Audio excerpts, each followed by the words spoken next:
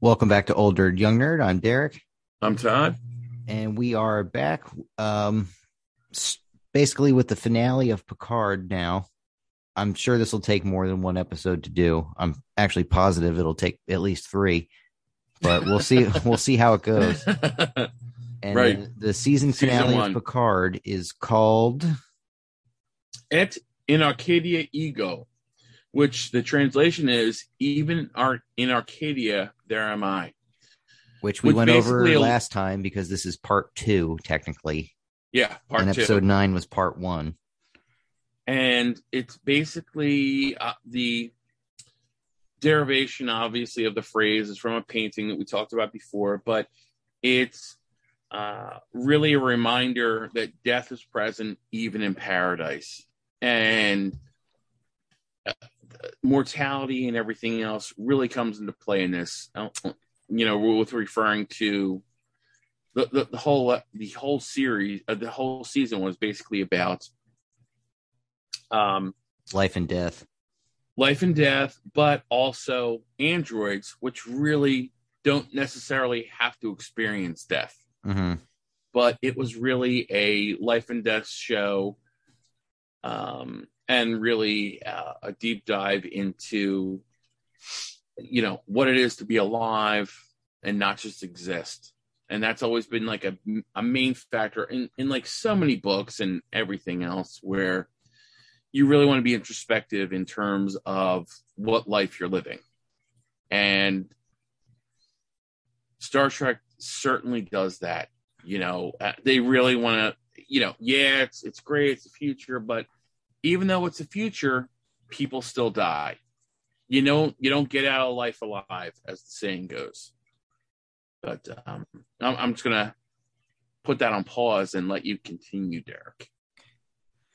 Okay, so the episode picks up with Narek entering the crashed Borg artifact and sneaking around in the shadows as he hears the XBs doing their repairs.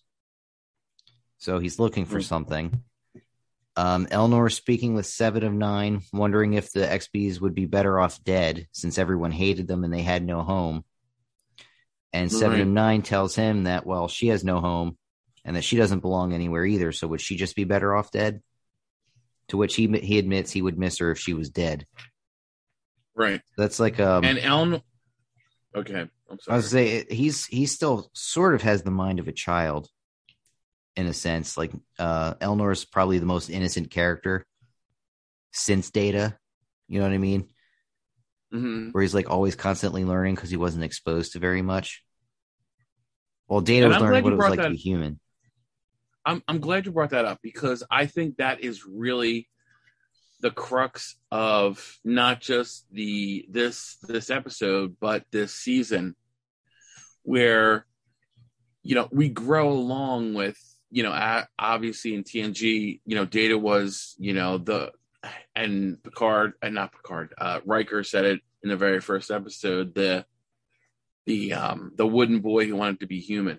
Mm-hmm. And we grow throughout the series of Star Trek Next Generation with Data actually learning and growing and everything else. Obviously, it's kind of funny because in the first season he had sex in the Naked Now, and that was an experience. And we've never really gone into what's the TNG I am and fully functional, all the different variations. Right? That's Yes, I am fully functional. I am gulp.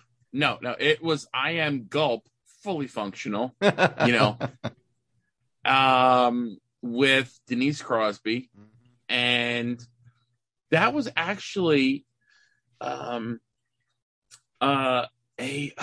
how should I put this, a continuation of the original series where they actually had that. I do not recall off the top of my head what the original series was, but it was like a sexual thing where there was a sexual awakening and there was a growth and everything else. But in terms of their interpersonal relationships, but that's exactly right. With going back to Elnor, he literally grows up as the series goes on. Mm-hmm. I mean, it's always great to have these ideals, and he was part He was raised as a Quatmalat, which is the Romulan warrior nuns, which is traditionally a female role. But because he did not have a mother or a father or anything else, he grew up with this order. And so took part in their beliefs and everything else and grew up to it. I always loved Elnor in this whole series. He was an understated character, and he was not he doesn't have a whole heck of a lot of scenes. But of all the characters this show introduces, he's my favorite. He's my favorite too, by far. It's not even close. Yeah, I mean, like it's just like we have, a guy, and think about this. Think of all the flawed characters, and this is kind of what I think Star Trek does best. Is it's the future, but it's not always better in the future. We might have better technology and everything else, but human, I think this human interactions, this series, I want to say, okay, no, go ahead. Sorry. No, I wanted to say basically, even though they're not necessarily human, they're human interactions, and it gives you a sense of how you feel with respect to these different characters. That they're all human, they all have flaws, they're not perfect. Obviously with different sci-fi shows, the future is supposed to be better. It's not a dystopian future where like the world has ended and everything else. Obviously that's not it, but even with great advances, there's still that human perspective that needs to grow, needs to learn, and I think that's always what Star Trek has done. To really point out those facts that, hey, just because you think this way or you think that way doesn't mean you're wrong, doesn't mean you're bad or anything else, but it's a growth process. Like life is a growth process, and I think that's what they're saying in the actual name of the episode. A reminder that death is present even in paradise, like even in the perfect utopia. You still have issues, and you're always going to have issues as long as people are people, and people will always be people. You're going to have this issue of human growth or not growth. With respect to the Zhat Vash, I think the Zhat Vash is our darker sides. I think that's part of our darker sides. I think it's part. It's an allegory to our, negative sides, like everything's fear, wrong, everything's paranoia, reactionism, that kind of. Exactly. And so you have this, yin and yang, and it's a slow growth. But I really went off the reservation on that. Well, I'm gonna piggyback off of you, and like Picard, more than any other Star Trek series, has like the most motley of crews, the most flawed of crews, where like Picard is your only real, I don't want to say like perfect character, but he's the moral compass of the show. Everyone else is flawed, like severely. Majorly, like it's like majorly. I mean, like you talk about the captain, Rios, he killed his captain. That's obviously going to have consequences. Well, no, the captain committed suicide. I don't think so. He was just there. He watched it happen. Did he really? Okay. Yes. All right. Yep. Well, then I'm wrong. But separate apart. But I mean, he was. Oh, no, you're right. He was broken by that and quit Starfleet because of it. Like he was idealistic and lost all of his ideals. You're entirely correct. Because the admiral told him to kill the synthetics. Yep. And he did, and he couldn't deal with it, and he committed suicide. And that, scarred Rios, and he quit Starfleet and became a smuggler, basically. Right. Mm-hmm. And then, Raffi was a alcoholic, paranoid, schizophrenic, essentially. And she was right. I mean, she wasn't really a paranoid schizophrenic, but they made her think she was. Right. Which turned her to drugs and alcohol. And then, which is kind of ironic too, because you have even those kind of things in the future. Mm-hmm. So, like that's a huge thing where they bring up the future isn't always going to be perfect. People are always going to be people, and that was a big factor with that, where she basically said she thought it was a conspiracy, and guess what? She was right. The whole series, the whole entire season 1 was a time. conspiracy. Yeah, she was right the entire time. Exactly. All right, so let's get back to it. Yes. So, continuing sneaking through the wreck, Narek is held at knife point, but it turns out it's by his twin sister, Narissa. She asks if he's found the Synth City and if he's slept with any of them or killed any yet, to which he replies that he has found the city, he hasn't slept with any of them, and he has killed one of them. Mm-hmm. Then she shows him where she's been hiding. And then, like, this kind of jumps around a lot in the beginning. Yeah. So it jumps over to Coppola Station, where Picard is under house arrest in Bruce Maddox's former quarters. He's basically just sitting there with a synthetic butterfly in his hand. Soji then just comes in to the room to check on him, and he says he would be better if he was set free, which is obvious. She tries to convince him to see things from their point of view, that organics chose whether her kind lived or died, and they were never given a choice. And then Picard says that she had no choice was a failure of imagination, and he pleads with her not to allow the fear of the Romulans to make her into the monster that they fear. They say she's a destroyer, and she's basically going to prove them right if she goes ahead and summons these like uber organic creatures. I mean, synthetic creatures that will kill all the organics. Correct. Right. So essentially they have like a mini philosophical debate, but ultimately it doesn't result in anything as of yet. And I'm going to interrupt for a second there. Please do. I want to bring that to a point. Derek and I always do pre-pro before we do our episodes, but the one thing I hadn't thought of, I had thought of it, but I didn't bring it up when we were pre-proing. But the fact that they're talking about these synthetic organisms that are more advanced. I'm sorry, that are more advanced than obviously the synthetics as they are now. Does that not remind you of a huge enemy that the Starship Enterprise was exposed to in, I believe it was episode 2? Do you know who I'm talking about? Number 1. Number 2, it leads to season 2 of Picard tangentially. So I don't remember. My mind wants to say Borg, but that's too obvious. No, that's exactly what it was. If you recall, Q threw them into like the farthest reaches of, I believe it was the Delta Quadrant, the Star Trek Enterprise, and they were being literally overrun by the Borg, which has always been like their biggest enemy ever since then. Mm-hmm. Think about this. And obviously, everyone who's listening to this has probably seen the episode by now, so I'm not giving anything away.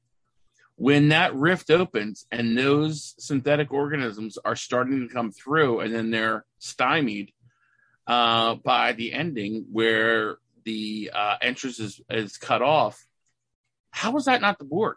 How is that not this? I think they were supposed to be even more advanced than the Borg. Oh, no, I completely agree, but do you really think that a bunch of synthetic organisms where they were asked to come by other synthetic organisms, suddenly the door is shut, they're not going to still come? The Borg did, so why would not these advanced synthetics come? You mean like season 2 would be a continuation of the arc where they just come via another means? I mean, I don't know if it is, but I mean, like that's obviously like if they were asked to come to help the synthetics, and then their beacon is cut off. Right, and the door slammed in their face, essentially. Why would they just stop? You know what? Never mind. I guess they didn't want us there. That's not the way things work. No. You know what I mean? That's true. So I'm kind of curious as to what season 2 is going to bring for us, because I can't see them just letting go of the fact that, hey, there was this area where the synthetics actually translated our message and gave us the call and opened the conduit and then stopped it. That to me sounds like, hey, these synthetics are in trouble. I mean, if I was the advanced synthetics. Right. So, like, I'm kind of curious as to where that's going to lead, because I think it's going to be a whole Borg situation all over again, except with synthetics. I can see that. Never say that. I can see that. I can see where you're coming from, and it's a good hypothesis for season 2. Right. And I haven't watched, as we've always talked about, if I'm going to watch something, I don't watch any of the trailers. I don't know if you've watched the trailers. I don't even think they've released. I know they've released it. Oh, they did. Huh? I haven't seen it yet. Yeah, they've released it, but I'm not watching it because it comes out as we're recording, it's about a month away. Now that I know it exists, I'm probably going to watch it once we're done. Mm-hmm. Because I'm that guy that seeks out every trailer. Yeah. Whereas if I'm watching it, I specifically avoid it. But I know for a fact that Q's in there.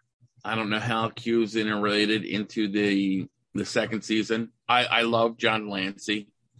I love his character. I think it's a great character. I've read a bunch of books on the Q Continuum. He literally made this character. Like, he literally made it his own. Not that actors don't make their characters anyway, but he literally put his stamp on there. I can't imagine anyone but Q. And obviously, he's an omnipotent being, so he can be, or he can look like, or sound like, or whatever, he wants to. But it's always been John Delancey. So I can't ever see that happening where they would change Q, but it's going to be interesting to see how this plays out. I'm really kind of curious on this.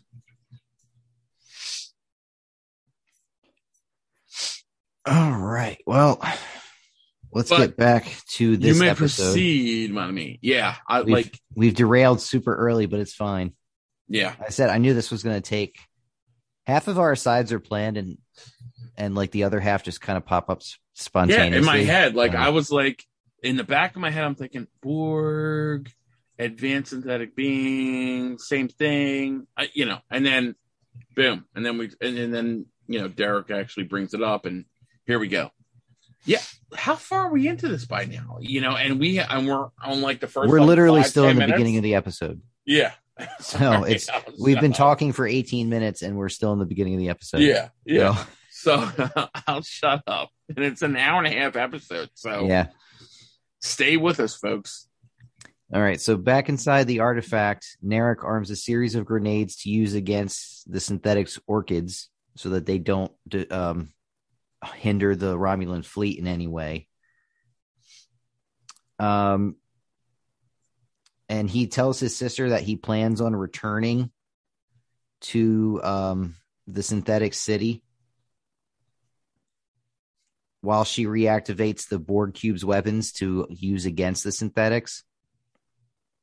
And as she protests, he rages at her that the family disgrace and Zhat Vash washout was the one who found the destroyer, Sheb Cheneb, and that he's going to be the one to stop her, and that she tells him to go. So he exits the wreck of the cube, but unbeknownst to him, he's being followed by Elnor. Right. Because Elnor's the Romulan ninja assassin and our favorite character. Yes. So now we go to the crash site of the La Sirena, where Rios and Raffi are looking over the weird tool that the synthetic saga gave to them before she died. Rios says he's afraid of it because he doesn't know what it does. He thinks it'll eat his soul, so to speak, which Raffi jokes that he doesn't have one. She then says Saga told her that she would need to use her imagination to be able to use the tool.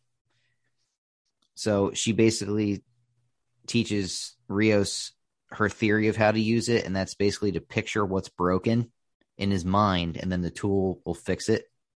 And that's essentially what happens. He pictures a piece of equipment on the ship that is broken and what needs to be done to fix it, and then the tool just starts doing the work.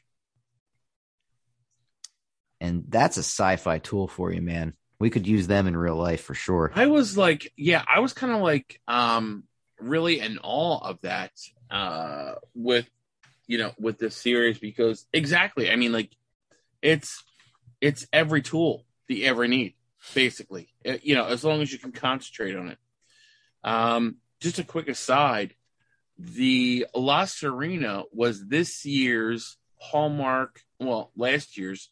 Hallmark 2021 Star Trek ship ornament. I believe you told me that. Yeah. I believe you told me that. Yeah, and I got it. Now we're telling everyone else. Yeah. So if you haven't gotten it, go out and get it. I'm sure you got like 3 of them. I did not. I was thinking about it. But unfortunately, 2 of the Hallmarks that were around, honestly, I would have. I know they're all closing now. It's sad. And again, that was like a quick segue, but I just wanted to let people know that was the 2021 ship ornament, because they've been doing them for like 30 years, and I have 30 years worth of Star Trek ship ornaments. But I wanted to, that was like a quick aside that I wanted to bring to everyone's attention.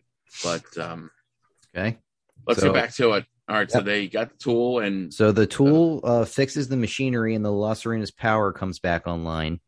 Mm-hmm. And then they hear a banging noise, and Rios goes to investigate. So go back over to Capella Station.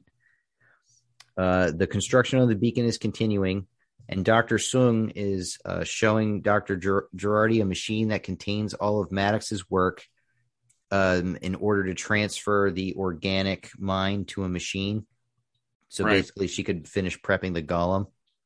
Mm-hmm. And he compliments her on her self-sacrifice, finishing with, "But after all, that's what mothers do, isn't it?" And as he leaves, she says under her breath, "I'm not their mother, a-hole." Yeah, I didn't get that. Like, I honestly, I was kind of in awe at that. Like, to me, was she trying to, I know what happens, obviously, but to me, that's her letting the audience know. That's her letting the audience know that she didn't switch sides, that she's acting like a double agent. That's what I kind of took it as. Yeah. But then she, well, obviously, that's the way I was thinking of it. It was going to be where she's like, "I'm still with the Romulans, and I still believe the Romulans were correct." No. I took that to mean I'm still on Team Picard. I'm not on Team Synthetic. She really? At the end. Yeah. No, see, I took it as, she's not the mother of these people. Oh, you took it I hate them and I want them all to die. Yes, that's exactly the way I took it. Yeah, I did not take it that way. So it's kind of interesting that we took it from totally different perspectives, but this is exactly what our show's about, where, the inference can be read 2 different ways. You read it one way, I read it a completely different other way. And I was thinking, when I first watched this, when it first came out, I'm like, OMG, she's going to go over and try and destroy all of them. I honestly, when she first said that, I'm thinking, is she trying to get that eye so she can blow them up or whatever else, and it's kind of interesting. You took it as a completely different way. That's really, really interesting that you had that. But I have another segue, which I had not planned on. But now that I'm thinking about it, if you think about it, the whole construction of that beacon was similar to what Star Trek Next Generation movie? There's a quiz for you, and I'm gonna give you 5 seconds. 5, 4, 3, 2, 1, Can you think of it? Shoot. So of the Next Generation movies, I've watched two, way more than I've watched the other two. Uh-huh. So I'm thinking it has to be either the third or fourth one. You are incorrect on that. Oh, so then it has to be. Oh. All right. Then I'm an idiot. Yes, you are. But that's besides any of our conversations with Star Trek. That's a totally different conversation. All right. So you're talking about First Contact then. No, I'm not. You're talking about Generations? But I'm talking about Generations. Where I can't remember. Generations with Malcolm McDowell. Oh, you mean like the platform at the end where yes, where they were having the climax where happens. They were having the anomaly come through, but it would destroy millions of lives. But he wanted to get back to his family so bad that he wanted to go into that nexus. Okay, damn it. All right. I'm a little mad at myself. Guys, I forgot about that part. And that was like his entire life and he was the same species as Guinan, if you remember correctly. Yes, I do remember long-lived. Where he was in that nexus, but that nexus only happened after a destroyed world. So he had that beacon where he was trying to go back. To go through. Right, to go back to that nexus to his family. But it was going to destroy hundreds of worlds by making it change direction in terms of that. But I mean, like you're correct. I mean, in a small sense, with the interplexing beacon in First Contact, yes, the Borg are going to be coming, but the Borg assimilate, whereas the Nexus destroys. Right. And that's exactly that's the way I took it. You know, now that I'm thinking about it, where I'm doing like a segue, which I hadn't planned on doing the segue, but had those advanced synthetics come through, they would have destroyed all of organic life. Mm-hmm. You know, versus the Borg, which basically assimilated synthetic organic life, but they're still there. Well, you know what I mean? So I have an aside as well. Oh, it's not Star Trek related. So your aside is my aside. So you're siding my aside. Well, I was going to wait to bring this up, but since we're almost out of time, like, why not bring it up now? Okay. Did you ever play Mass Effect? I didn't, and I was actually talking to one of the women that I work with in work that she's actually replaying that, but I did not play it because I thought it was a first person shooter. No, it's not. It's third. Well, I know that now. I know that now. 2022. Mass Effect. I literally found that out. Mass Effect 1, 2, and 3 is a phenomenal sci-fi trilogy. They recently did the re-release with updated graphics and everything, and I bought it because I had actually been jonesing to replay the trilogy. Mm-hmm. You bought the disc? Is it all in one disc? Yes. Oh. Well. So there's the basic principle, without giving away like any plot. Yeah, don't give it away in case I want to play it. But in case anyone else want to play it. You know, there's once like every 50,000 years, I think it is, these advanced synthetic life creatures called Reapers come and purge the galaxy of organic life. Mm-hmm. And then life kind of resets. And once society reaches its pinnacle, they come again. So essentially, Picard ripped off Mass Effect. This sounds like the Eternals is the Xbox thing, or not the Xbox, the Marvel thing. Kind of sounds like the same thing. I haven't seen that yet, but all right. Well, never mind. Obviously, it's not like said to you. Obviously, it's not like a super original idea, but like this is Picard's take on it was mildly different in that like synthetics have to call them there versus like it being a routinely thing. But that I think I don't know if maybe they base the idea off of Mass Effect or not. Just No, throwing that like out there. I've heard good things about dude, Mass Effect. Mass Effect 1 is very good. Mass Effect 2 is like a perfect game. Mass Effect 3 is how all trilogies are, where it's ultimately like mildly disappointing. But mostly because it's ending. But again, we're talking about Picard season 1, and this is the way we roll. We go segue into another segue, which is has nothing to do with Star Trek, but so I'm cool with that. There is one little part left that I'm gonna talk about real quick, and then we'll wrap the episode up. And so Rios goes to the bridge where he heard the banging noise to find Narek throwing rocks at his ship. Mm-hmm. To which he opens a communication channel to him and says, "I dare you to throw another one. I would like to see what a proton torpedo could do at this range." Right. To which Narek counters saying, "I have 12 armed molecular solvent grenade canisters, and I'm just throwing rocks." Like, basically, I'm here to talk.